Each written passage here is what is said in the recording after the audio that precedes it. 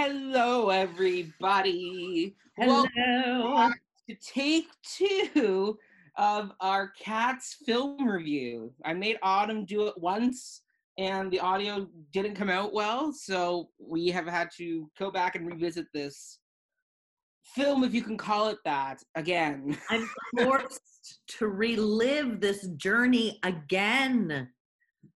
We haven't even Ah, started there yet, everybody. We still have to endure a little bit longer. you should see my hair right now. It's quite the state. We'll put a snapshot of this Zoom conversation Well, and we my absolutely will. expressions Mhm. throughout. Yes, Maybe we can find a way to edit my reactions. Eh? anxiety and death, slow death during this movie musical. So, Autumn, you and I saw this film all the way back at Christmas. It was our Christmas adventure together. You were so Like, kind to buy us the tickets. it's soldered into the fabric of my brain matter Yeah. with a hot burning iron. Yeah. Oh my goodness. You were so gun ho for it. You bought us the great seats right in the middle, premium seating. We get there, us and 10 other people. I And don't even think there were 10, Mac. I think you're being optimistic. I think there was you, Sarah, and I, and maybe 4 other people. it's okay. So maybe there was 10 in total, with us included in that number. Yeah. I don't even know how to talk about this anymore. I am Well, a dog. I am aghast. You and I are going to go back through this movie bit by bit, song by song, and we'll give a reaction to why wasn't this the movie we wanted it to be? Because this could have been a good It could movie. have been. It absolutely could have been. The first thing they needed to do was get away from CGI and do what Spielberg had originally wanted to do in the 90s, which was do an animated movie about this musical set during. Well, he didn't want to do it in the 1930s. He wanted to do it after the Blitz in London, so when everything's all kind of run down and broken. And I'm like, Yeah. yeah, that works. That totally works. Even like a Pixar film would have been like the claymation or, Claymation, that would have been really good. I think claymation would have been fun. I would have been hell anime though, considering how much work goes into making one move for them. Yeah, you and I both own the animated version of this book, which is extraordinary by, illustrated by Edward Gorey. Mac is currently holding up his version. Mine is on my bedside table because I decided to read the original poems last night again. Why? I'm not 1000% sure. The poems are good. The poems are. There are some great imperialistic views in some of the poems. Absolutely. And they're problematic. Some of them are very problematic. Well, but we don't see that in this very, dare I say, fluffy film. Is it even fluffy? I don't know. I don't know. I don't know. I'm becoming apathetic. The more I talk about this thing, I'm like, does anyone really care about this movie? And unfortunately, the answer is yes. It's starting to become a cult classic. Which is a problem. It is. I started to look at other cult films this morning, cult movie musicals. So you've got like Rocky Horror, you have Little Shop, you have what else do you have? You have Tommy, Who's Tommy? Yeah. You've got Hedwig and the Angry Inch. Yes. And now you have things like Carrie, Sideshow, Bat Boy, Urinetown. Bat Boy. Bat Boy, yeah. It's all based on National Enquirer. Yeah, it's great musical. It's really great. It's got a little cult following. But they started as they all started with this B movie quality, where I would dare to even put Hairspray in the cult musical category. There's an element of camp. Yes. And they were written that way. They were written like it's satire. They're all satire. They're Mhm. all commentary on the world and the world around us, and um, the performance of kitsch is added on top of it. Yes. Cats was not written that way, No. and it should not, just because it's a bad film, it is a bad film. Therefore, it cannot be a cult film. It And won the people Razzie for elevating it, I'm really disappointed with people who are elevating it to. Are we that desperate? Are we that desperate that we need to elevate the awful to create a new cult culture with musicals? And it really upsets me because I'm like, we deserve better as Mhm. artists. Mhm. Um, True musical theater artists Yes. uh, should be infuriated. I have lost a lot of respect for Andrew Lloyd Webber, As you should and after this. Tom Hooper should not only never direct another movie musical, but he should never direct anything ever again. I think the King's Speech was a one-off, and it's because he had Colin Firth nailing it, and I think it was luck. I think he is selfish. I think he's narcissistic, and I think it's about him and his what he perceives his magic is in the world. Yeah, I have to agree with you. I mean, I don't think this should be a cult film. I'm willing to give Tom Hooper a little bit more leeway on the directing side because he has done other good movies like Longford, The Danish Girl, Testament of Youth, Red Dust, The Damn United. So there are a few other ones that he's done. I think he needs to go Grand back. United was boring. It was I boring. liked it. It was fine, but it was I boring. My thing is, I think he needs to get back to doing his dramas because I think that's where he does better. I Than, think he needs to take a break. Mhm. I think he just needs a break. I think he will be taking a break because I think he will be heading for the hills for a bit just to recover.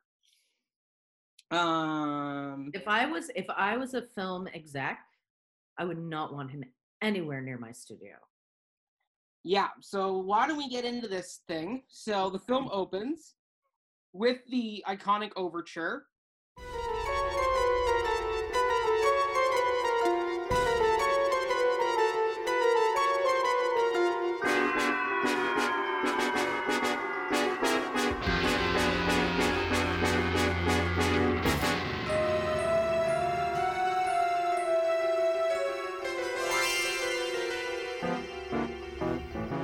And from the Universal logo, we fade into the moon and then into the clouds with the cat eyes. And then we pan down to the west end of 1930s London. And the very first thing where I saw you react horribly was when the lady gets out of her car with the sack of with the cat in it, and she hoofs it into the alley right off the top. Dead. Like, and that's not how you get rid of cats. Like, No, you're put in a really box and leave them. no. I hate to tell you this, and I'm going to bring this up. This is just a known fact of what people in that part of the world used to do, like with cats. They used to put them in a sack and they used to throw them in the river. That's depressing. It is depressing, but that's where the cat would have gone. It would have gone into the Thames. They do it in Ireland too. There's so many different movies where cats and animals get thrown into a river because people can't deal with them. So Well, cats are beautiful creatures, so I don't know why. look at neither do I. But you don't just throw a cat over a wall in a sack. And why was the cat not injured? I know cats land on their feet, but it's in a sack. So it doesn't know where it's going. It's just flying through the air in a sack. Yeah. The sack, like, I can't even. I can't. So right there, that was our first reactions to the movie. And then we land in an alley that apparently because I bought the film and I listened to the director's commentary to hear what Tom Hooper had to say about his masterpiece. And his first thing he wanted to point out in the commentary was that the alley where the film starts was meant to be an homage to the original set of the show with the oven that cats came out of, and the old broken down car and the piles of trash. There was no flying wheel. No, there was no flying wheel. But that set was apparently meant to be the homage to the original John Caird set. But then we meet Munkustrap. He opens the bag and starts the song Jellicle Songs for Jellicle Cats. Because jellicles can and jellicles do. Jellicles do and jellicles can. Jellicles can and jellicles do. Jellicles do and jellicles can. Jellicles can and jellicles do.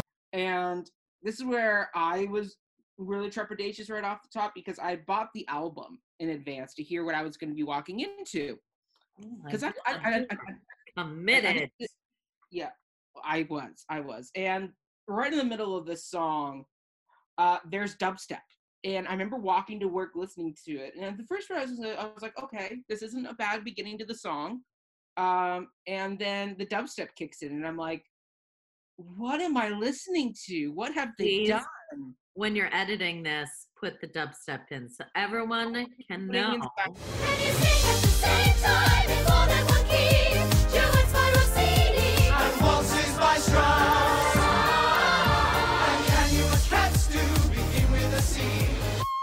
Because I showed it to my sister. I went, there's dubstep in this. She's like, Mac, you don't know what dubstep is. You're a musical person. You don't know what dubstep is. I'm like, no, listen. And I played to her. She was like, oh yeah, that's like club beat dubstep. And I'm like, yeah. Yeah. I don't know why. It's the weirdest thing in the world. I mean, I can tell you why. Why do they put dubstep in it? They put dubstep in, they put Les Twins in, they put all like this milk bar, like they did all of these tricks because they wanted to make it relevant for a contemporary younger audience. Shouldn't have done that. You know what? Leave it alone. Stick with what works best. It alone. It is one of the longest running musicals of all time for a reason. Won't be anymore. People still buy Book of Poems for a reason. Yeah. I will definitely show my kids the old like musical version, but I will never let them watch this again, ever. Show them the 90s version that was done with Elaine Paige. It is not. It's a reinventing of something that didn't need to be reinvented. Yep. It didn't add anything new. It didn't, it didn't. If you want to do that, Tom Hooper and Baron Lloyd Webber, I think you should be demoted back to Andy, period. That's my sentiment on that one. Just saying. People like to reconceptualize things. Yes. And if you want to do that, Tom Hooper and Andy, please rewrite it in its entirety. Yeah. Like make a rap musical out of it. It's written in verse, go for it. Yeah. Like, recruit Eminem or, P. Diddy, whoever. I don't do rap. You know what I mean? Lizzie. Lizzo, sorry. Yeah, whoever you want. You know what I mean? Nicki Minaj. Like, recruit them, and actually do it right. Yeah. But don't take your old musical from the 80s, 70s, 80s, and put this sense of it just doesn't work. No. And the fact that, I don't know why Tom Hooper agreed to make so many changes, considering in the commentary, the first thing he points out is that he saw the film he saw the musical when he was 8, and it's one of his favorite musicals, which is why after Les Mis, he made a list of movies he would like to do in Cats. He put that on his list of ideas, and he should have known that that's not the way to do it. Like if you love the musical so much, you don't go messing with so much of it to make it work, to make it modern. You don't have to.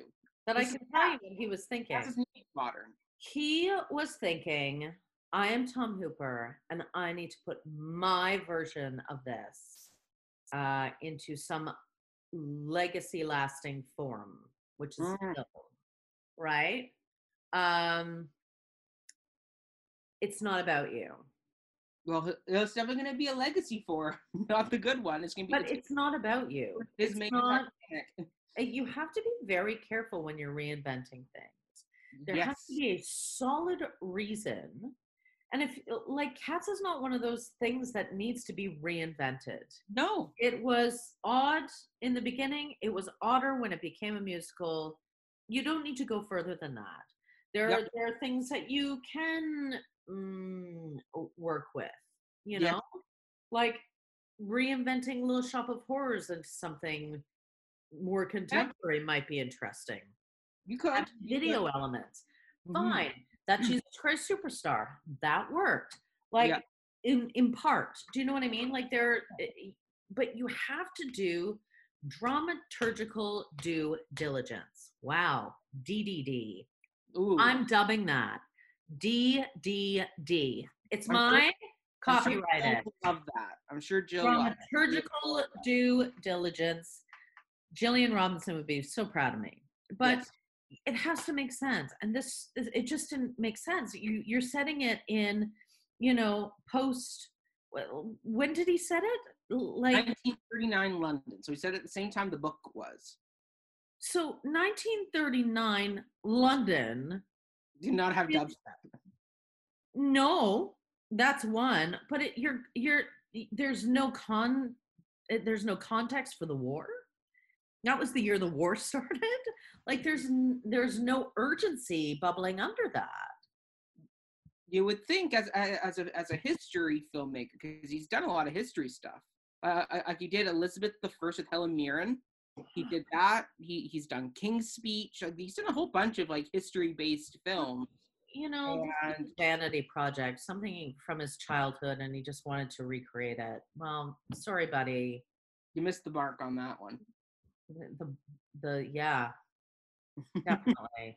Yeah. Okay. So after the dubstep opening, you have the naming of cats / the invitation to the Jellicle Ball. Jellicle cats come out tonight. Jellicle cats come one, come all. The Jellicle moon is shining bright. Jellicles come to the Jellicle ball. Which they set in a graveyard for some reason in the West End of London when there is no graveyard. I mean, the moon. Well, there are smaller graveyards, but they don't look like that. Like I don't know. I felt like everything was foam set pieces in that. Or all CGI. It was. I don't know. There are a few graveyards in the middle of London, like at St. Paul's and Covent Garden. But they're not there. They're in the West End. They're over in the old. They're in the theater district. Yeah, but Covent Garden is not. It's not directly in the theater district, but it's close. It's where, the Royal Opera is, Drury Lane. Maybe there. But it's not in like the west, like it's not Shaftesbury Avenue West End. Yeah. Which is where, yeah.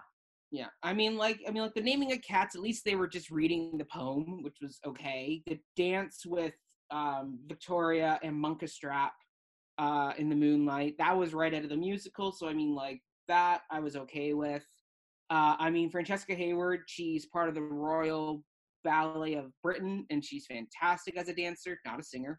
Beautiful dancer. I mean, I'll give her, out of all the cats on the film, she had the best body articulation. Like she understood her body best. But why was she the lead? This cat has no.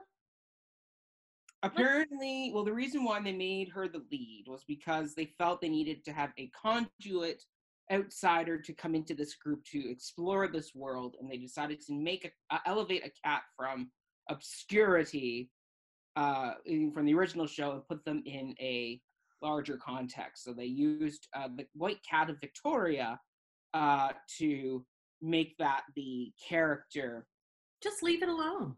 It is about a bunch of cats presenting their case to go to the Heaviside Lair. That is all that needs to happen. Then there were those really bitchy cats. And Demeter and who was it? Hold on. It was Demeter. And it is. we'll Are you talk looking- about Cassandra. appropriation in a minute. It's Demeter and Cassandra. But yeah, I the two cats were not likable. like, let's add in a cat fight between female cats. That's a good idea. Yeah, we'll get to that moment. But yeah, and then also we also get the introduction of Mr. Mistopheles during the invitation to the Jellicle Ball. They extended his role because Tom Hooper didn't want him to be Deus Ex Machina at the end. I mean, that actor did okay with Mr. Mistopheles. They work on what his magic was because it wasn't actually magical. He's meant to be a cat that kind of pops in and out, and he hides a spoon, or he. Mr. Mistopheles is not magical. No, well, he's not magical in the sense they made it in the movie where he actually does magic. No, he's a cat. He's a cat that hides things. And he pulls things out of a hat like, he's the resourceful cat. Yes. My cat, Lulu, it could be a Mr. Mistopheles. That is Lulu. Lulu's a Mr. She has thumbs, and she opens the freezer and takes bags of pasta out and drags them to the bed and throws them up on the bed. That is... He doesn't do magic. He can't make things appear out of thin air. Like, do you know what I mean? Lulu also tried to kill Maud with a wishbone. I mean, that's pretty magical. That's pretty well thought out. So smart. Like, dog, choke on the wishbone. I know who would like this wishbone. I will drag it to a convenient spot and leave it here, and I will wait in my room with my thumbs. I totally forgot about that. Oh yeah. Yeah. So there you go. That is what Mr. Mistopheles should have been. But yeah, so we get the introduction of Mistopheles, and then we pan over to a kitchen where we meet Rebel Wilson's Jenny Anydots. When the day's hustle and bustle is done, then the Gumby Cat's work is but hardly begun. I think that the cockroaches need employment to prevent them from idle and wanton destroyment. So I formed from that lot of disorderly louts a troop of well-disciplined, helpful Boy Scouts with a purpose in life and a good deed to do. And I've even created a Beatles tattoo. And we get the weirdest interpretation of this number with children's faces on mice and Jenny Anydots eating cockroaches with weird computer CGI faces on them. And Rebel Wilson just doesn't get the number. She said in interviews, I still don't know what type of cat I am. And I'm like, You're a massive tabby cat. Yeah. I really wanted to reread Gumby Cat last night. Yes. And what she is the type of cat that, just lounges all day, but then is very organized and does things at night. Like she'll go and do things at night. Yeah. Like there's a duality to it, which was never mastered I'm like, she's like the housewife cat. Yes. Do you know what I mean? Only she's on a different schedule than everybody else. She organizes the mice. She's, puts on the She's apron and let's go. We're going to clean this house up. Right? Yeah, and she forms the Beatles tattoo. And then, there are cockroaches and there are mice. Just make them claymation. We don't need children's faces on them. We don't need her to eat the cockroaches. We just need her to be like the Pied Piper in a way. Yes. Like, and I know the Pied Piper has, a very dark ending, but, that's okay. There has to be a little bit of a con job. Yeah. And, that kind of like 1950s housewife sensibility, like 1930s to 1950s housewife sensibility. Yeah, right? exactly. With the apron, I've baked a cake. I've I've taught the mice how to sit on the carpet. I've done this, right? And then during the day, it's like, you know, I'm gonna sit and watch Lucy on my Yeah. television set now. Well, there's most certainly did not get that in the Rebel Wilson version. No one got that in this version. I think it's very sad that an actor is still, after the fact, unclear of what kind of cat she is. Yeah, that's a sign of not good direction. It's not a clumsy cat. No, she's very smart. She's a very smart, resourceful cat. I mean, she ties sailor's knots with curtain rope. Yeah, very smart. She is. The book of poems. What I love about this book of poems, I think I said this in our last episode, and if I didn't, I'm gonna reinstate or state for the first time right now. Yeah.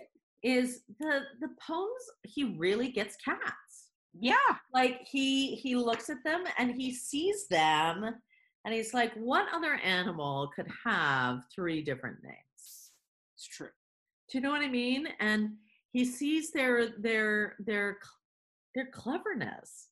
Like cats are incredibly clever. Yes, they are. See, cats are more intellectual. They have much deeper. But that's what T.S. Eliot gets. He gets like this 9 lives. Like, what is going on in your brain pan? It's great. Yeah. Mm-hmm. Exactly. Tom Cooper diminishes that light. So after the number with Rebel Wilson, where we get weird mice and cockroaches, we then get to meet Jason Derulo as the Rum Tum Tugger. If you put me in a house, I would much prefer a flat. If you put me in a flat, then I'd rather have a house. Set me on a mouse, then I only want to ride. Set me on a rat, then I'd rather chase a mouse.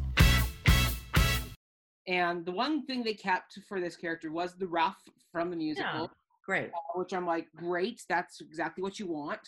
Yeah. It's a very identifiable marker for him. And I mean, I think he got his character back. Basically, he's the Playboy cat. He is the cat that sleeps around with all the other female cats, and they got that part down. But his singing of the song was not great. The orchestration took out all the Elvis-y rock, they reduced that stuff. I mean, I love the orchestration of the original version, where it's the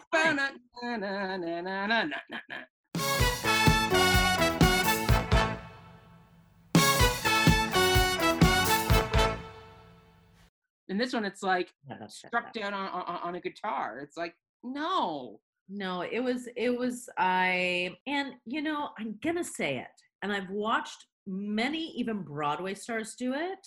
Yeah. Can you just hold a note? Can you not go, oh, like, please hold a note. That is the gift of being a musical theater person. It's not adding in this pop thing because you think it's cool. Hold the note. Hold it. Yeah. Hold it.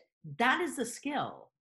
We don't need you to go, we don't need Mariah Carey antics in musical theater. No, we don't need riffing. Riffing is not a requirement. And it's great that you can do it. Fine. Do it in your bathtub. But you know what? If you're going to belt a note, don't add don't do it. And Jason Derulo, no. It's for me, it's like, you can't sing it. So you suck, and next. Yeah. I like the milk bar. I have to say, I did not like the milk bar. It was a step too far for me. It is far, but because you're taking it in a cinematic on a cinematic pathway, right? I think that it worked. I thought it was kitschy, but it also promotes like excessive drinking. Yeah. And again, not child friendly, but I thought, okay, that's kind of clever. Like, you're putting it in a milk. That's kind of funny. Like that was the only moment that I felt was tongue in cheek. Yeah. I mean, I also will comment on the fact that Derulo on the red carpet for the film premiere was very open and vocal about the fact they had to reduce his male package to make him more appeasing for the family audience. Apparently, he was very vocal about that, which made me laugh really hard. Because yeah, I don't know why he wanted to tell that to the world. I guess he needed that known. He's wearing tight pants and he doesn't want to feel emasculated. There you go. Poor rich Jason Derulo. So the world thinks you don't have a large package. Who cares? Like, what the? I can't. Like, this, it's just like, I don't know. I can't. This whole movie infuriates me on a level I can't even describe. Oh, I also will say something that Tom Hooper repeatedly pointed out in his commentary was that he wanted this to be a morality play where each of the cats Victoria meets is supposed to be representing like one of the 7 deadly sins. So like Rum Tum Tugger is lust, Jenny Anydots is sloth, and She's Lester not Brown- sloth. It's Jenny Anydots is not sloth. Like, he's wrong. He is absolutely wrong. In fact, she is the opposite of sloth. She is conniving about how she organizes her day. And at night she's like up and she's at it and she's organized. Like, that is not sloth. Sloth is lying around and doing nothing. No cat does that, one. I mean, cats do that intermittently, but they also have moments of breaking out and being themselves, and they're always plotting. There's nothing sloth about a cat. And what is Mephistopheles? And what is, I don't know. I think I agree with you. I think it is a flawed concept because it doesn't apply to all the cats she meets. Well, and why? Why did he want to look at this as the 7 deadly sins like that, or morality play? It was a book of poems written for children. Yeah. It's not a morality play. It's looking at cats and trying to figure them out. There's no morality play in it, Tom Hooper. None. Zero. If you want to look at morality, look at Little Shop, or look at Jesus Christ Superstar, or look at, any other musical other than Cats. Yeah. Cats is literally a book of poems. Yeah. About cats. It doesn't lend itself to a morality film. Okay, so after Rum Tum Tugger, we get the first introductions of Grizabella, the glamour cat. She flitted about the no man's land, from the rising sun to the friend at hand. And the postman sighed as he scratched his head. You'd really have thought she'd ought to be dead. And who'd have ever supposed that was Grizabella, the glamour cat. Isabella the glamour cat. Played by J. Hud herself. And this is the song where, as you say, Autumn, we get to meet the witchy cats, the Cassandra and Demeter, who are very vicious toward J. Hud. Like, they are not nice. Like, I mind you, in the original show with Elaine Page, they are cruel to her as well. They scratch her in the face. They are very... I know that's there. So those two are also mean to Victoria in the very beginning. Well, of course, she's an outsider to their community. They're being protected. Ugh. So They're the I small give them a town pass. girls right there. They're the mean girls. Of course they are. Well, a lot of cats are mean girls. Just saying. But Cats don't have the nicest disposition. You have to really work on them to give. I know. Again, it just didn't drive the narrative. Yeah. Like, even in the musical, you're like, why are you all being nasty to Grizabella? Yeah. They don't explain the history. No, very well. there's no. Well, yeah. I mean, there's inferred history where, like, it's implied that, I mean, if you read the poem, that this is meant to be a street or a prostitute representation, where Grisabella was ostracized from the community for her actions and was kind of kicked out by them. But she's ostracized for being a prostitute. That's what T.S. Eliot apparently meant by this poem, and he thought it was too dark for a children's book, so he cut it. Well, therein lies the issue that it is dated. Yeah, Like, unfortunately, I what can't. is, Yeah. What are the lyrics to this? Hold on. like, if you're going to do that in a through a contemporary lens, which Tom Hooper did, Yeah. kind of, in a weird roundabout way, you have to make sense of that.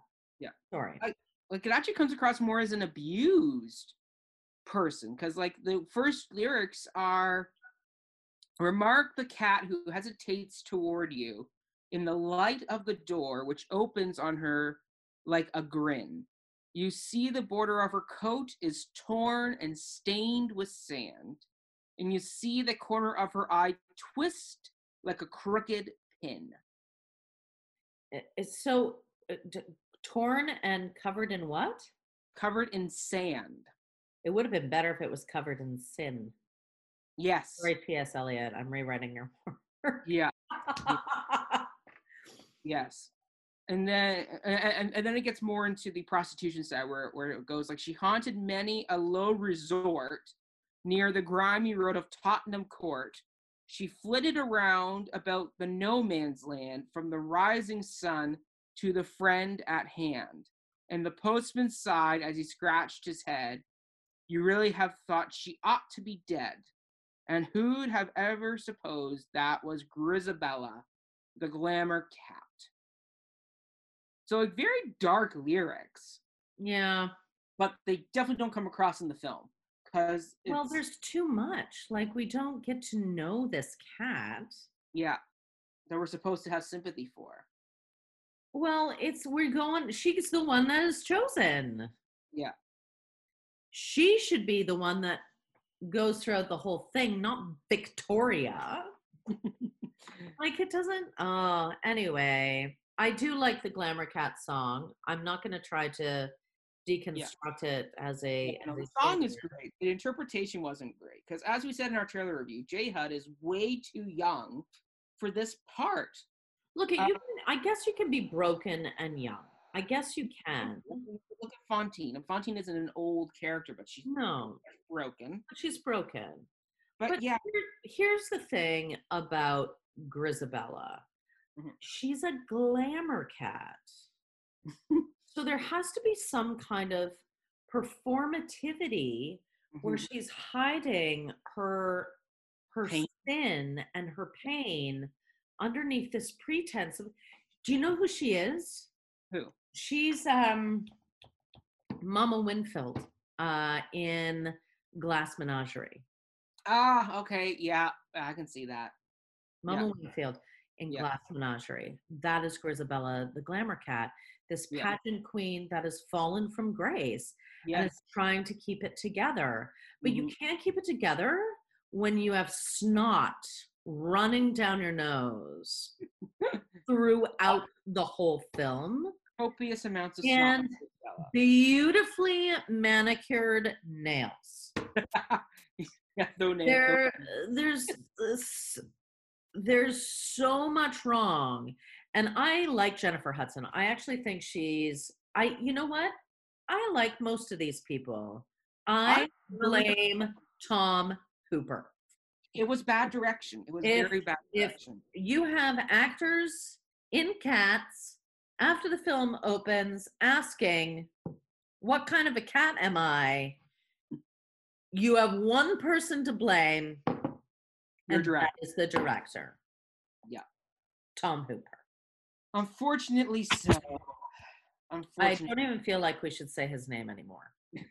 What is he now? Like Like he, the director who shall not be named.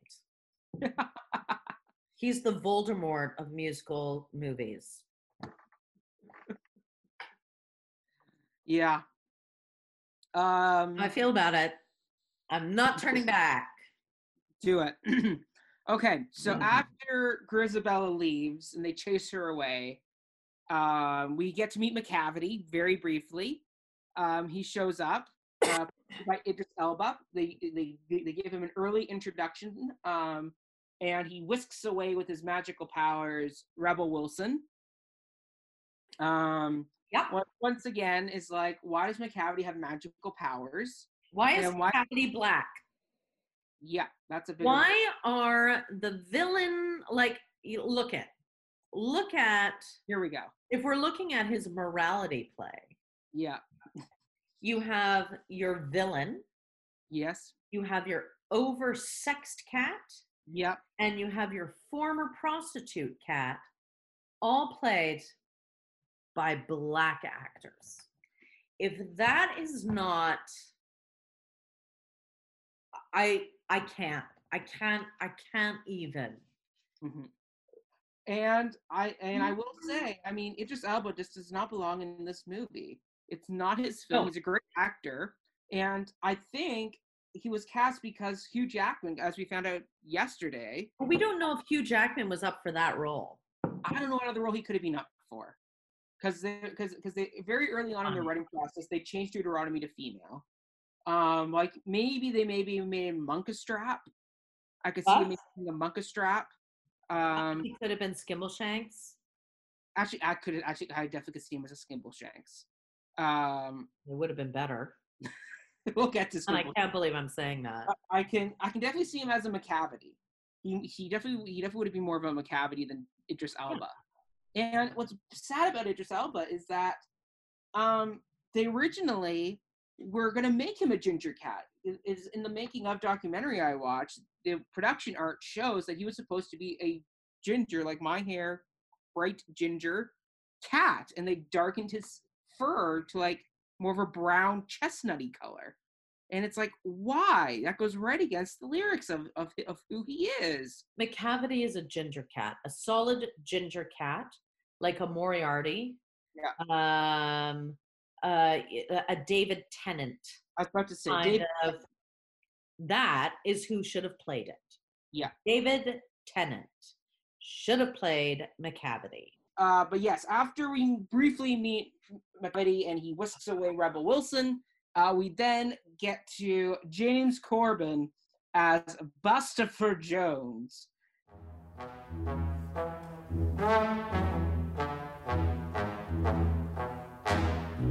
I'm Bustopher Jones. I'm not skin and bones. In fact, I'm remarkably fat. I don't haunt pubs. I have 8 or 9 clubs. For I'm the St. James's Street cat. Who, for some reason, they have him eating trash in the alley behind these clubs, when in reality, the song is all about the fact that he's the cat that lives in these clubs. And He haunts 8 or 9 clubs. yeah, like he doesn't eat garbage. He eats the good stuff right out of the kitchen. And people are like, I can just see people feeding him. You know, like, here's a little lobster for you. And he's like, thank you very much. Exactly. Waddles to the next table. Exactly. You know, the club culture, the gentleman's club culture in England is quite huge. Yeah. And he missed the boat. Like it should have been hilarious. I mean, he's poking fun at this. Actually does have subtle undertones. It does have gluttonous undertones. Like, you know, look at how the rich get richer. They keep, feeding themselves. There actually is political undertones in this poem. Yeah. And there is. He diminishes that by making him eat in the gutters. Like, that's not that's a desperate act. Yeah. To eat from garbage cans. And it's just, it doesn't work. And then also the fact that him being catapulted up onto a garbage can and he lands on his crotch. So we get that type of like stupid, ridiculous, unimportant joke. Like, it just didn't work. James Corden gets a little tiring. Yes. musicals now with Into the Woods and this. I'm need good to with see everything him in more. another musical. I really don't. I don't No, need to I'm see okay with him. him. He's not that good in musicals. I mean, actually, there is one more I would like to see him in because he was supposed to do A Funny Thing Happened on the Way to the Forum, where he Fine. plays Doodles on Broadway. Fine. That I can see. Fine. I'm like, okay, I can buy into that one. Yeah, but else- I like his Baker was fine. It wasn't great. It was fine. It was no Chip Zion, man. Yeah, no, definitely not. Yeah. Yeah. No Chip Zion. Yeah. Who I saw do it. Anyway, that's another Repeat. story. For Yeah, Woods. it's a long story. But But yeah, this number, no, and they like missed the mark on this cat. James Corden actually could have done this role. Yes, he absolutely He could have done it, It could have been a total people feeding him and him lying back and people just keep eating him and he looks at the camera. Like Yeah. it doesn't need to be a big production number. It was a disaster. Yeah, they definitely missed the mark on, And and then- they missed the mark again on him. And then he ends up on the barge. Yes, McCavity was some away too. Which I mean, plot-wise, it makes sense that he's picking off the cats who are in his way for him getting to the Heaviside Lair. What should have happened is he should have been like locking them in like the cellar of the theater where they're all going to compete. Like have him fall through a trap door, if anything. Just have him locked down there so he's out of the way. I don't think he would do that though. McCavity, I could see McCavity like. I don't know. I don't think he has the power to do that. And that's the thing with McCavity. The McCavity is he's like a cat burglar. He steals things. He's not a hostage taker. Like I don't know. I still think the magic work, where he's whisking him away magically to a barge, which is what we're run getting. by Growl Tiger. Yeah, hold on a second. We're getting there. We have one number we still have to get through first, which is the Mungo Jerry and Rumpelteazer, which they, instead of going with the version we all know, they decided to go back to Lloyd Webber's original Symington Festival first draft song version. Mungo Jerry, And Rumpelteazer, we're a notorious couple of cats. Let's knock about clowns, quick change comedians, tightrope walkers. and acrobats. We have an extensive reputation. We make our home in Victoria Grove. This is merely our centre of operation, for we are incurably given to row. Which is more of a speakeasy poem. And the minute you and I heard that, we were like, what are we listening to? Where's the melody of this song? It wasn't there. I'll tell you where the melody was. It was left on a musical theater stage with people who could sing it. There you go. I mean, I like their set for their song where they're in the house and they're knocking over the vases and sliding down the banisters and Yeah, they were naughty. It was doing cute. the jewelry, ripping up the pillows like that. I was like, okay, they at least got that right about them. Yeah, like their intention was fine. Yeah. But, like, just do the bloody song. Yeah. Mungo Jerry, and I love that. Yeah, it's got a bounce to it because you when you listen to the song, you can feel them bouncing around the house, being like the twin tears.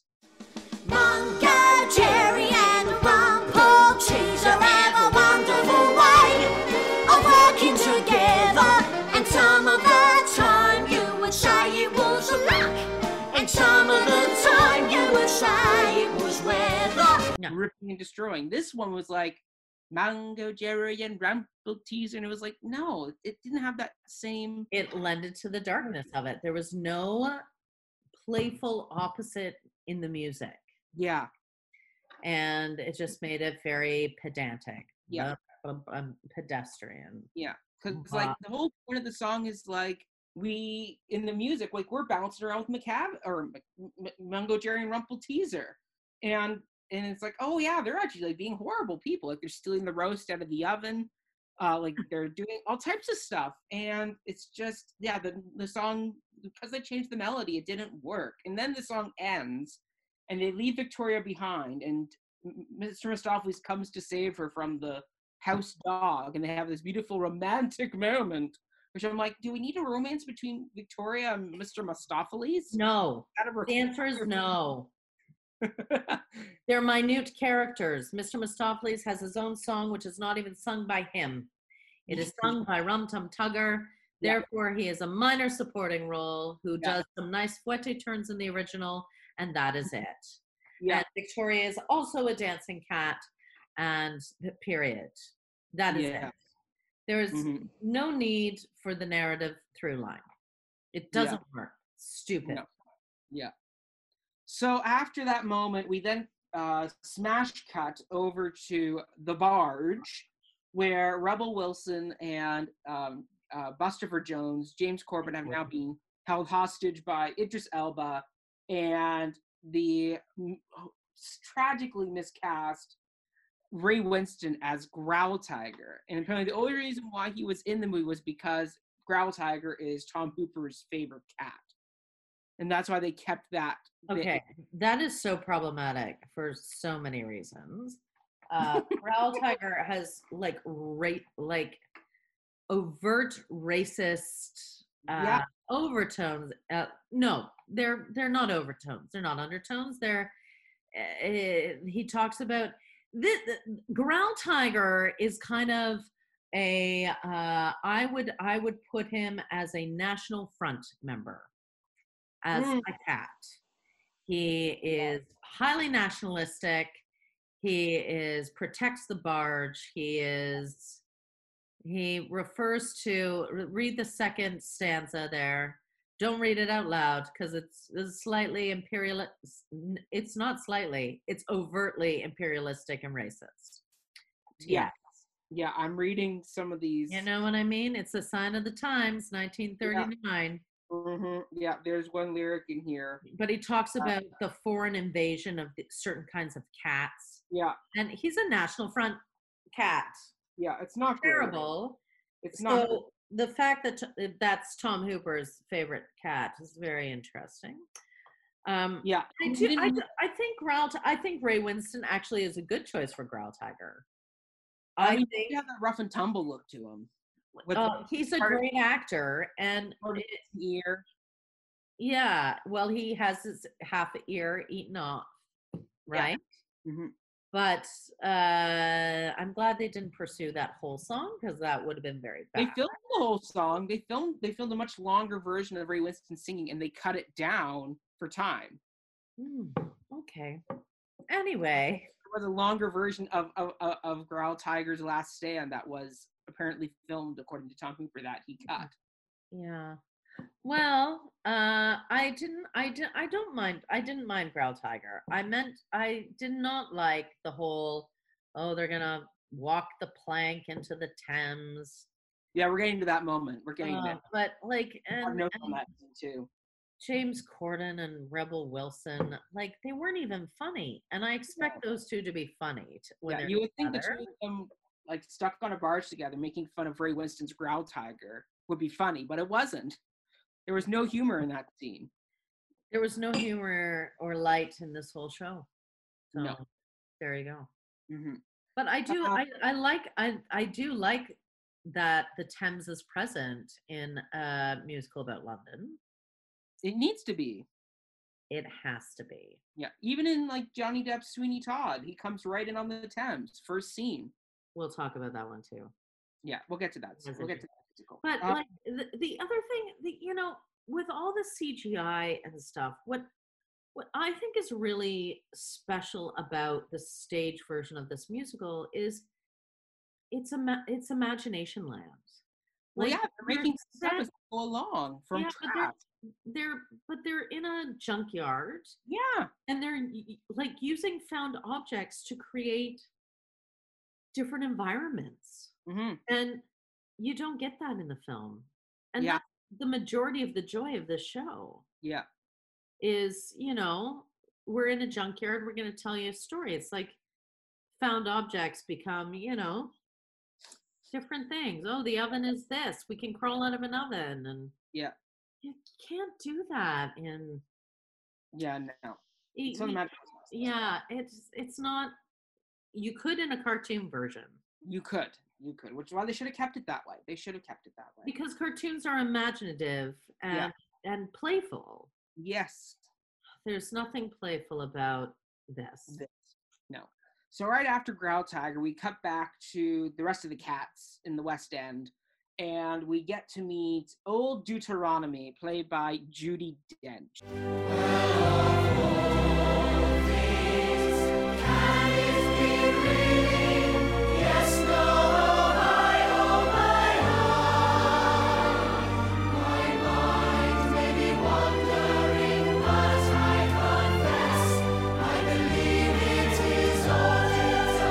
And this is where I found an interesting fact was when they were writing the script for the film, they were looking at doing some gender swapping, and it came down to either swapping Munkustrap from being a male cat to a female leader cat, or doing Deuteronomy as a female. And they decided on doing Deuteronomy because they realized Judi Dench could do the part. And they thought that would be great for the show. It's because Judi Dench was supposed to be Grisabella. She snapped her Achilles tendon, couldn't do the musical. And so they bring her back to do the film, which I'm like, great idea. Fine, it's fine. It's fine. It's a And she- cat. He and can she- do it. And she was okay as Deuteronomy. I felt the mothering, old, like, grandmotherly, all-seeing power of her. I didn't like the fact she was wearing a giant fur coat after But being she's a like Persian big cat. Persian cat. She already was that with her under fur, but it was just like No, but there's extra layers of fur, right? Cats have layers of fur. I know, but it's like, why are some of them wearing fur coats? Some of them aren't wearing any coats at all. Some of them are wearing vests. Some of them are wearing high heel shoes. Why are they in shoes? Like dramaturgically, it's all over the place. There's no DDD. There is not. Yeah. So then we get that number, and then we get right into the Jellicle Ball, which had Autumn petrified because the way they were treating Grisabella once again, chasing her out of the theater, while having a cat sex orgy on screen. Because that's how people described it. It goes from a courting dance to a competition dance, and it's like, ugh, None of those things.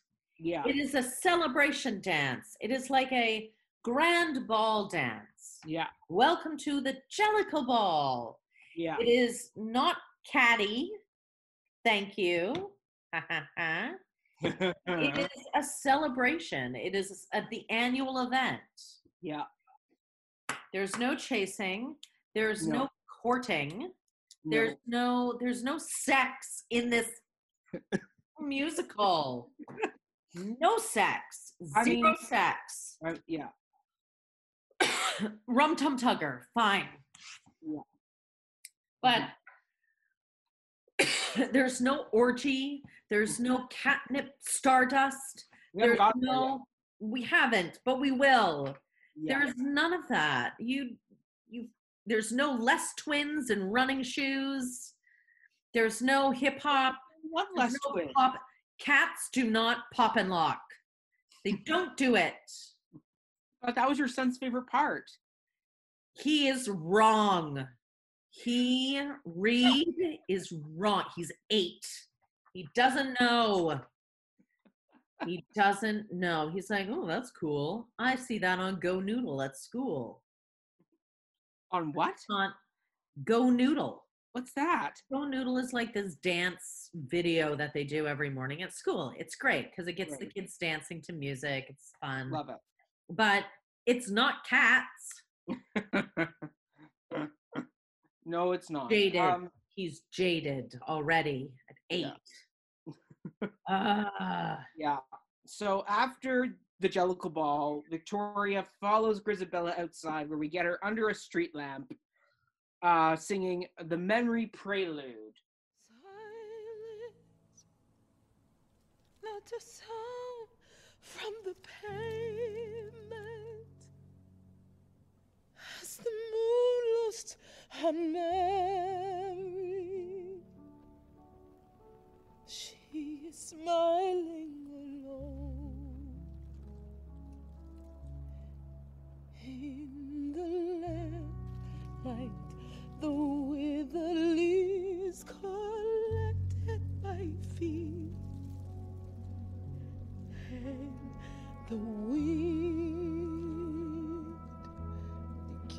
lawns to mow. And yeah, once again, we get the very much Anne Hathaway close-up snot shot of J. Hud. Wipe your nose. Yeah, with those beautiful nails, as you pointed out. Perfectly manicured. Yeah. Perfectly Yeah. manicured nails. Yeah. And then right after that, we get into She has Autumn. a tatty coat. Yeah. And it looks like she just came out of the salon. I'm There's sorry. no DD in this. There's no DDD. no. There's no. Yeah. Thank Clearly, there was no DD for this. Mm. And then right after this, you get your favorite song, the new ones composed by Taylor Swift and Andrew Lloyd Webber, called "Beautiful Ghost," that took Tom Hooper 14 takes with Francesca Hayward to get because she was not a singer. All that I wanted was to be wanted. Too young to wander London streets alone and haunted. Born into nothing. At least you have something to cling to. Visions of dazzling rooms I'll never get let into.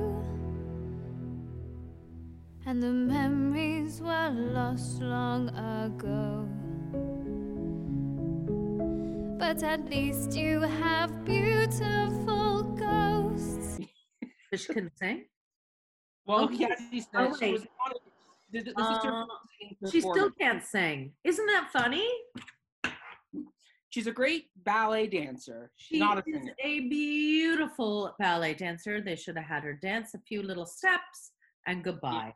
You are not an actor. You are not a singer.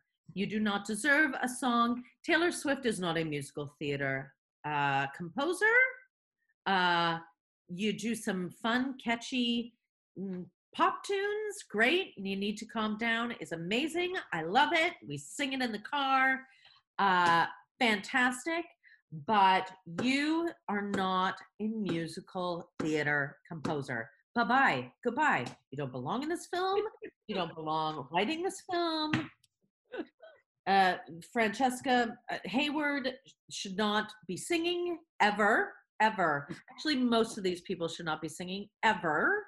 That was something I took from the commentary, was that a lot of these people were dancers, not singers. And it shows. Yes. You know what? I've made a decision. I'm going to go star in Swan Lake at the National Ballet next year. You can do it. Sure, of course You're I a could. dancer in your You know youth. what? Anyone can do it. And anyone can do what they do, right? Yeah. And herein lies my point. Why is it that what we do can be bastardized by people who do not do it, and it's okay? Yeah. Why is it okay? And why are people still watching this film? Why are we disrespecting our art form in this way? It's a good question. You know what? What we do is a craft. And you know what has ruined it? Film and television. And I'm sorry, there are some great films out there. There's some great television. But most of that is done by stage actors. We are ruining the art form. This is a craft. It is a craft. And I would not even embarrass myself by saying I could go in and do brain surgery. So why do people think that they can come in and do our work? It's a bigger question, and it's a very good one. Thank you. Well said. It's very big, and it makes me very angry, Yes. as you can tell. I can tell. Because it's like Francesca she is a beautiful dancer. And this is a dance musical, so just have her dance. Yeah. But please don't humiliate us by making her sing.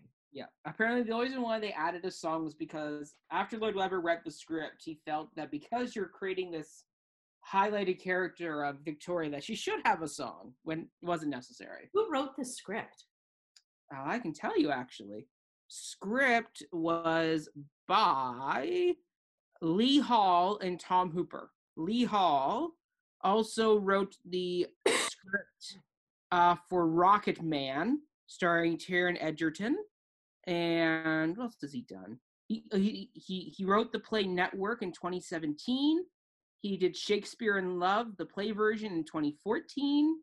Great. So accomplished. Why are you messing with this? I don't Who's know. Oh, he like- also did Billy Elliot. He wrote the screenplay for Billy Elliot. What? Pride and Prejudice, Wind in the Willows, War Horse, Victoria and Abdul. He also wrote the script for the musical version of Billy Elliot. He wrote So, an opera. Lee Hall, very talented playwright. Why? Are you subjecting yourself to this? This is a bigger question. What makes artists do this? Why do they? Subject themselves to this I film. mean, I understand. I understand if you want to do a small, if you want to do a test version of this.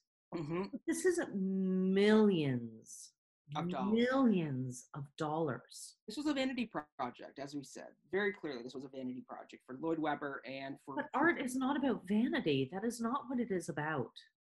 It and, shouldn't be about like- vanity. Unfortunately, sometimes it becomes vanity. But if you want to do a vanity project, fine, just do it.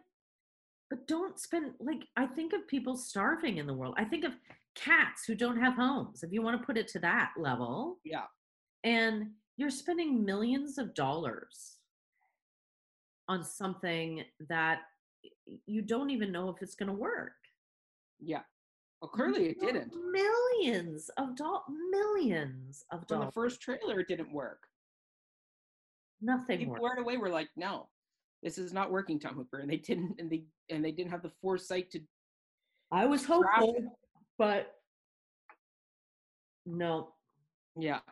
no. So after beautiful ghosts and beautiful moments, we then get to the moment that they almost cut from the movie, which was the moments of happiness, which I think is actually a decent moment with Judi Dench doing her talk sing thing. Experience of one life only, but of many generations. Not forgetting something that is probably quite ineffable. Talking about watching the different generations of people. As she's watching that's Isabella and Okay. Francesca Hayward and these three women of different ages all having their moment. And I was like, no, that moment worked. Yeah, and Judi Dench could read the phone book and it could work. It could. It could. Because she knows how to, although we'll get to the end. And We will. We will. we'll talk about that. But right after this song, we get into the best part of the whole damn movie, which is Ian McKellen's Gus the Theater Cat. And I say now, these kittens, they do not get trained as we did in the days when Victoria reigned. They do not get drilled in a regular troop, and they think it is smartest to jump to a hoop. And I say as I scratch myself with my claws, well, the theatre is certainly not what it was. Where he knew what movie he was in because he meowed, he hissed, He licked was from laugh- Yep, he was like totally He was in it. in. He was in it to win it. Yeah, He- he knew what he was doing. He did his DTD. Yeah, he did. He really did, and Yeah. he was smart about it. And there was He's the only one. specificity Oh, yeah. in his character. Like it was great. And normally I and- like Gus the Theater Cat. I find that a boring song, but You know why? it worked in this movie. Because he's a stage actor. Yes. He actually knows how to act. Yeah. Apparently him and Judi Dench did some DD, and they decided that their characters had a love affair when they were younger, in their younger days. Whatever. Which I'm like, okay. Which I guess is why she's giving him seductive looks from her cat basket. during Sure, the sure. Whatever you want to do. You know what? I kind of got the look, and I was like, oh, that's cute. They know Yeah. each other intimately because They- they're old yeah. cats. That's Yeah. what I thought. I'm like, oh, they're old cats. They've been around the block. Yeah. He's going to win this time. It's nice. Not this time. He still had some more to give. And he tries, and there was an urgency to it. Yeah. And he was trying really hard. Oh, Gus. Yeah. He's the only one I bought that had stakes of going to the Heaviside Layer. Yeah. The only one. Not Jennifer Hudson. Nobody else had stakes and really wanted to get there. He should have been the winner. Yeah. He should have. Gagnon. He should have been the winner. He's fantastic. And Ian McKellen, you are our winner. You he can should come have been to our Oscar-nominated for Heaviside this Layer. performance. He should have been Oscar nominated for this performance because he was that good. He stood up that much that he was that good. Yeah, he was that. Yeah. He unfortunately, he could not save this film.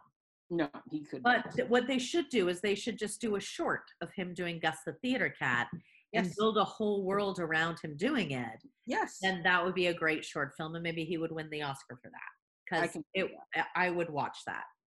I would too. I would definitely watch him reprise his role as Gus the Theater. And I think there's the line that he says, which is, I think Ian McKellen talking, not Gus. So he says, "I've played in my time every possible part, and I used to know 7 speeches by heart. I've extemporized backchat. I know how to gag, and I knew how to let the cat out of the bag." And then he talks about how theater's just not what it was, and it's like, yeah. No, there I is. don't think he was thinking that when he was stuck in this movie. Of course he was. There is an irony. There is a very massive irony, which Tom Hooper obviously did not get, but Ian McKellen certainly did. Yeah. Like he talks about how like these kittens, they do not get trained as we did when Victoria reigned. They'll never get drilled in a regular troop, and they think they are smart just to jump through a hoop. Taylor It's Swift. like, Oh, yeah, and then she rides down on a hoop. How she does. apt. Yeah. Exactly. So yeah, it's the So best number. when he was doing that and he looked at Judi Dench, there was an acknowledgement. there was a what Like what the are we doing in this film, man? exactly. What are we doing? Yeah. Yeah. So right after this number, we get into your favorite cat, at least in the stage show, which is Skimbleshanks, the railway cat. There's a whisper down the line at 11:39 when the night mail's ready to depart, saying, "Skimble, where is Skimble? Has he gone to hunt the thimble? We must find him or the train can't start." Where for some reason in this number, they decide to break away from what they've already been doing, and they go outside the theater again, but do it in a magical way where they are walking on a beam that then becomes the railway, that then transitions them into being on a train, when no other number in that musical has done that yet on screen. Where everyone has an orgy in the 2 beds. And everyone's going, what happened to this song? The tap dancing was good. I'll give it that. The tap dancing was very good. Fine, but again, they added like a techno beat into it, Yeah. and I'm Which like, is this not- is a choo-choo. This is a choo-choo train. Yeah. And as Tom Hooper said, this guy who played Skimbleshanks, he was another gentleman from the Royal Ballet. So I'm like, once again, there's a reason why when we left, you said his whole song sounded flat. It's because he's not a singer. I like them tapping across the thing, but it was too nice. Like, I'm like, it was nice. And then at the very end, I think you almost uttered a what the bleep when he starts doing a pirouette and gets whisked into the air by McCavity and disappears. Because you were like, what just happened? There was so much like flying and stuff, like, Yeah. but fake flying. Yeah. Rebel Wilson had a moment where she flew, and it was like, this is like Yeah. bad. Mr. Mistopheles had it too, which we're going to get to. Making. We're going to get to that. But first, we have the number, the T Swift number, the McCavity.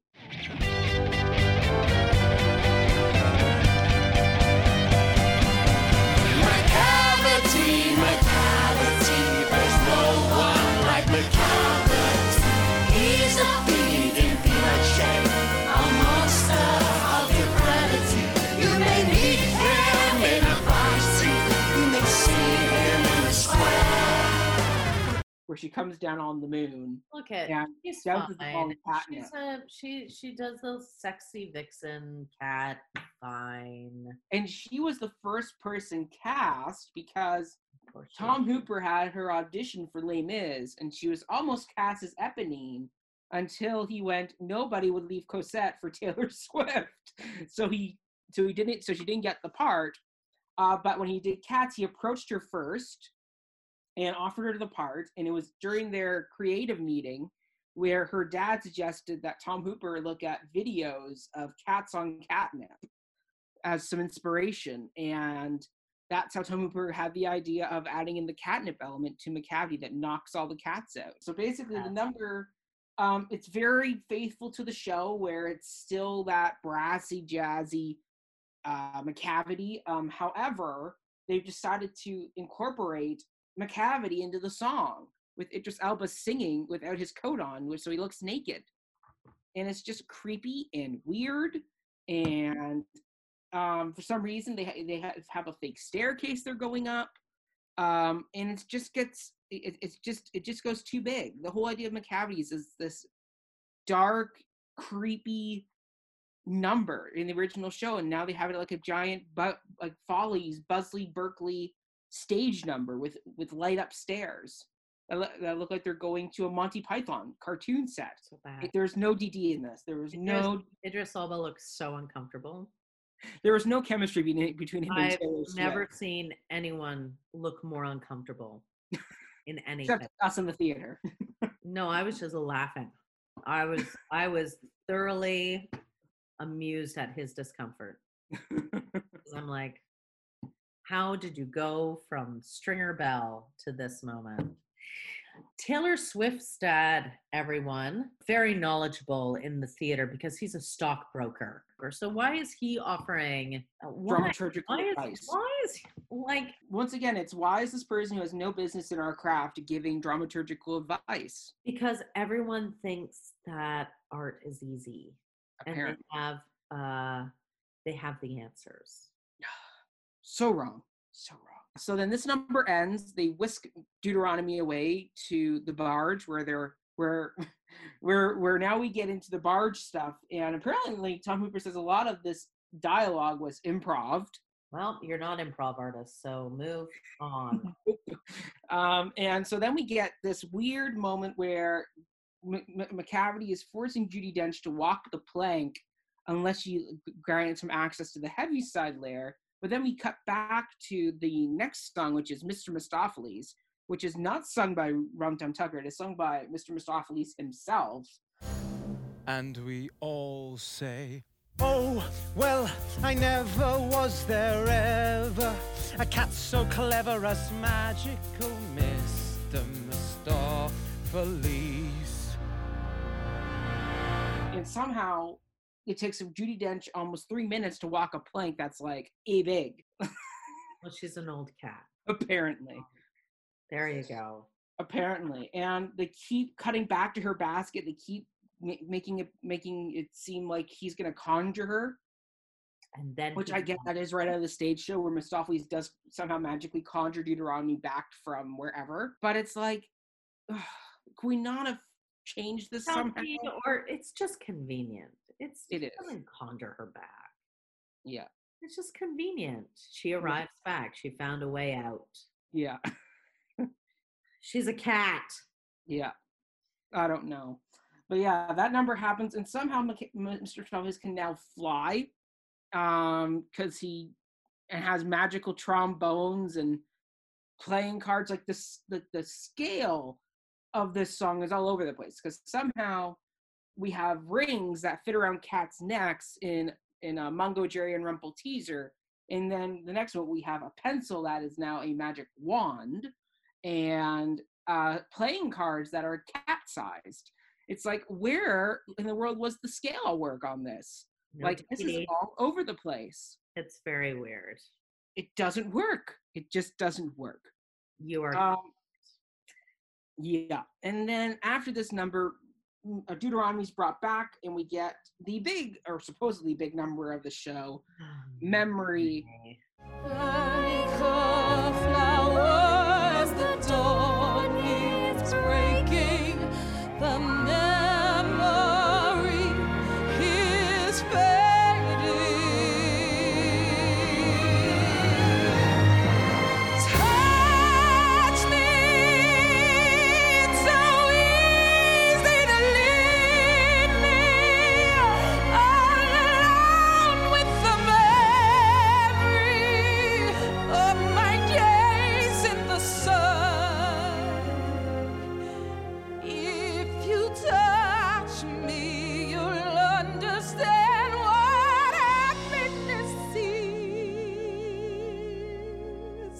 which, once again, lots of snot.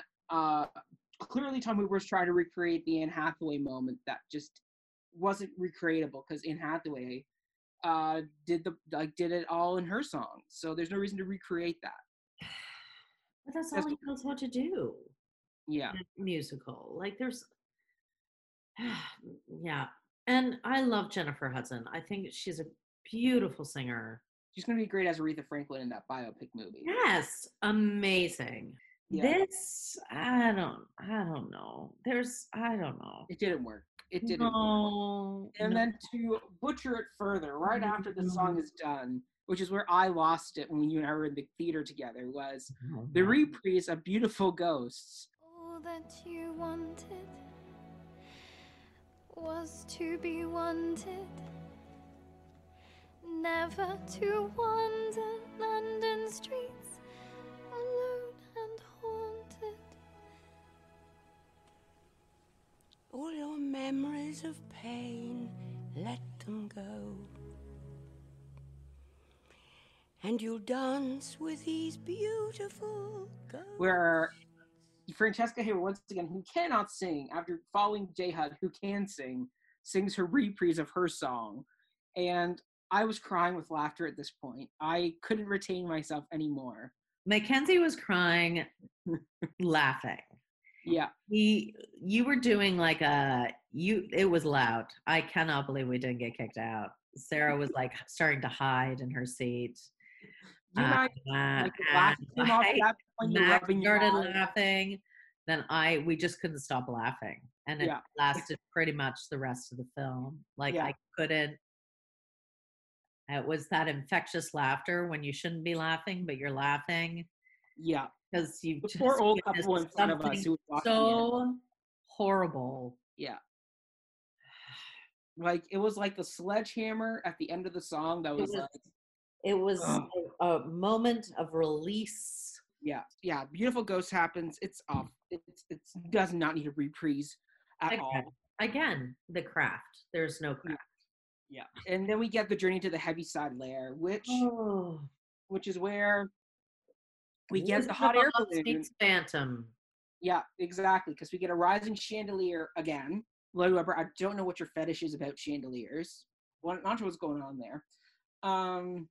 But yeah, then we get the hot air balloon, which I actually didn't mind because it comes right out of the T.S. Eliot poem, where they talk about up, up, up past the Russell Hotel, up, up, up to the Heaviside Layer in a hot air balloon. I was like, okay, at least that is being honest to T.S. Eliot.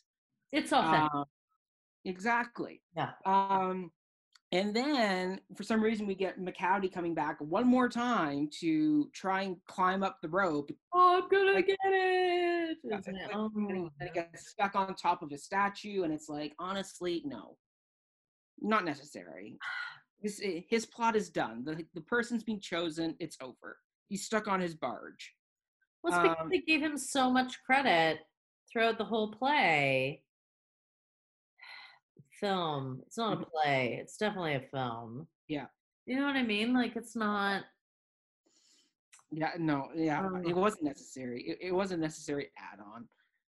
Like, just imagine that happening in the original stage show where all of a sudden McCavity comes leaping out and tries to climb the stairs on the tire at the end. Doesn't work.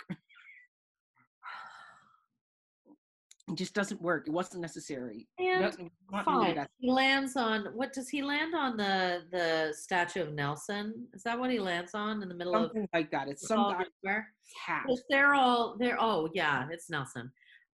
Horatio Nelson.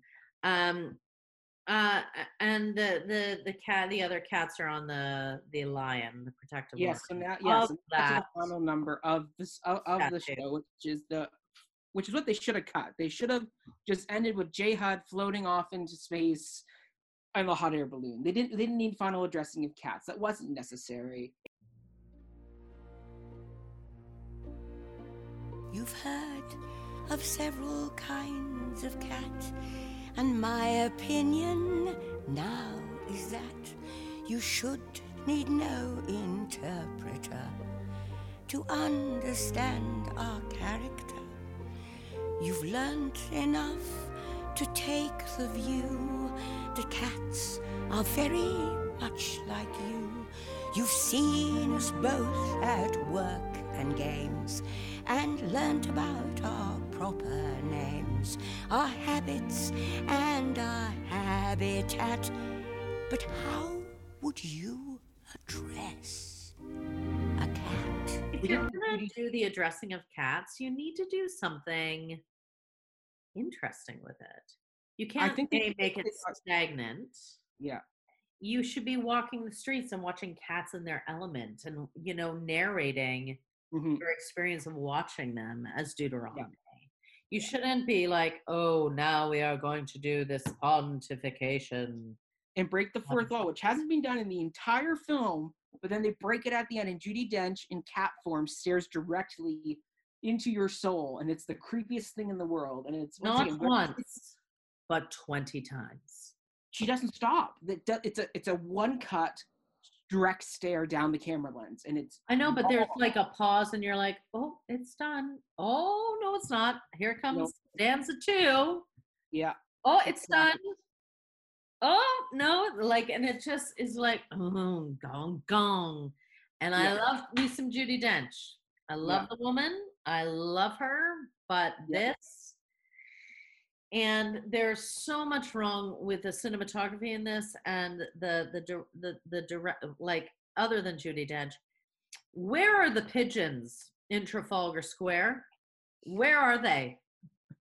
It is known for its pigeons. I would have liked to have seen the size of them. Trafalgar Square, even in the middle of the night, is not quiet. No. There are people moving because the tube and the train station are there. Mm-hmm. There's always something. There was nothing. It was like ghost town. Well, maybe in 1939 London it was ghost town. Who knows? No, because there was a war happening. It's also like where Canada House is. It's very close to Buckingham, not Buckingham Palace, but embassy, Whitehall. Whitehall. Mm. So Whitehall. It's close to Yeah. It's the lead up to Downing Street. It's the and no, it just didn't work. Quiet. No. Never. It's not. No. They're never deserted. No. And if they're not people, they're pigeons. So it just looked like a sci-fi version of London. Yeah. It was apocalyptic. Yeah. It was weird, and this movie ended on a dud note. It was not great. A dud ending for a dud movie. Yeah, I would not recommend you watch it. Go back and watch the 90s version with Elaine Page and Ken Burns. I'm so done talking about this musical. I don't know if I ever want to watch it again. Just wait, Autumn. Lloyd Webber's going to release the stage version again for his Friday movie. So we'll have to watch it and do a review. Do we? Yes, we do. We've done the trailer. We've done the movie. We've done the musical. What else do we need to do? I don't know. I think we've exhausted cats.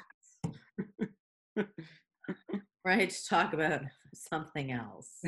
This movie killed it for me. It really did. It made me lose faith in Lloyd Webber. It made me just realize that he's a commercial capitalist. Surprise! Why would you? I just don't understand why you would take your art and bastardize it, crucify it. Not even bastard it, but crucify it. He let Tom Hooper. He gave him free rein to crucify. T.S. Eliot has died 9 times over like a cat in his grave. Yep. Because of this. Same with Gillian Lynn too. Gillian Lynn is like, what? What did you do to my choreography? And yeah. Trevor Nunn. I would love to hear what Trevor Nunn has to say. I'm sure he hasn't seen it. I don't think he will. I would love to hear what he has to say. Well, you know what? Maybe you can write him a letter. Be like, I want your... I am going to write him a letter. Dear Mr. Nunn. Please watch this musical and let me know what you think. Yeah, we need to know. Don't sugarcoat it. Be honest. Yeah. There you go. That's your project for the day. But that's it for us. We are done with this movie. We're done with this review. God. Yeah. I mean, we got some The great. second time we've done it. Painful. I mean, this Christmas we have West Side Story coming, directed by Spielberg. That looks good. So I'm excited for us to go and see that one together. It seems appropriate. In the Heights is coming. In the Heights is coming. That's another good one. Those are the two. Also, like appropriately cast. And like what's his name? Hamilton himself. Lin-Manuel Miranda has done a lot of work on In the Heights. He's been working. He's directing Tick Tick Boom, another film adaptation of that for Netflix. There's which I'm like, those all sound like they could work.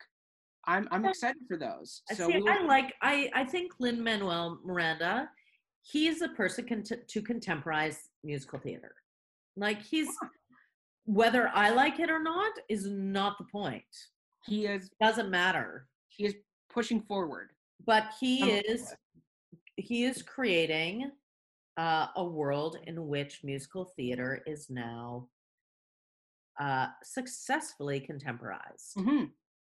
And that is how you do it. You don't take something and redo it. Like you just don't do that. And that's the message we should take away from this: is don't update things that don't need to be updated. Leave what's good alone, and respect the craft. Everybody, respect your art and respect the craft. Don't let people who think they know what they're doing come in and do what you do well. Just dear people of the world, what we do is in our profession takes work. It's not something you can just come in and do. I know a lot of people think that they can, but you can't. I don't deign to take over accountancy or brain surgery or rocket science. This takes as much work as any of those, and a lot more personal investment, actually, because you need to excavate the bowels of your emotional core every time you go on stage. So if you are if you are like a pop singer, don't do it. Stick with pop singing. If you're a film actor, stick with that. Fine. You have a cute look, or you have a hit. Fine. But don't do our profession. Period. Don't. Please don't think that you can just walk in and do it. Don't do it. Don't do it. Well, and directors, musical directors, hire people that this is their career, please. We don't need to hire George Clooney and Richard Gere, and it was good. It was fine, but we don't need to hire Russell Crowe's and Idris Elba's and Taylor Swift's to populate our musical theater movies. Hire the actors who can do it. Or make it an animated film. And use musical theater performers. It would have sold.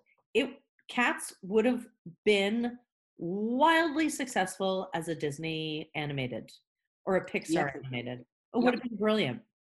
And you wouldn't have needed the through line. Kids would have bought it. They love short stories. Kids love short stories because they can use their imagination. Don't take the joy out of things. Please stop doing it. Preach. And on that note, where can they reach you? I don't know if I want anyone reaching me after this. They'll probably hate me. No, they won't. But you can reach me at Autumn DM Smith on most platforms, or Autumn Smith. There's a lot of Autumn Smiths, surprisingly. I'm Autumn Smith, like put Ontario or Toronto, that's fine. Or Littlewood Smith is my business name, Instagram, Facebook. I have a website. That's cool. Yeah. Yeah. Yeah, and you can reach me at Mackenzie Horner on all social media platforms. Just look for the guy with the ginger hair in the picture. That's me. And other than that, follow us on all our social media platforms, including Instagram, Twitter, Facebook at Before the Downbeat. Argue with us if you want. Yeah. We love that. We love a good conversation debate. If you disagree and you want to challenge our opinions on this, by all means, please do. You could even do like an Insta story challenging us and tag us. Do it. I say do it. And stay tuned for season 2. We have a great season opener for you. So stay tuned for that. And that'll be coming out in May. Thank you for waiting for this so patiently after our Christmas promise. It's been a few months since, but we've recovered from watching this movie and we were able to talk about it. Thank you so much, everybody. We'll see you soon. Thank you. Bye. Bye.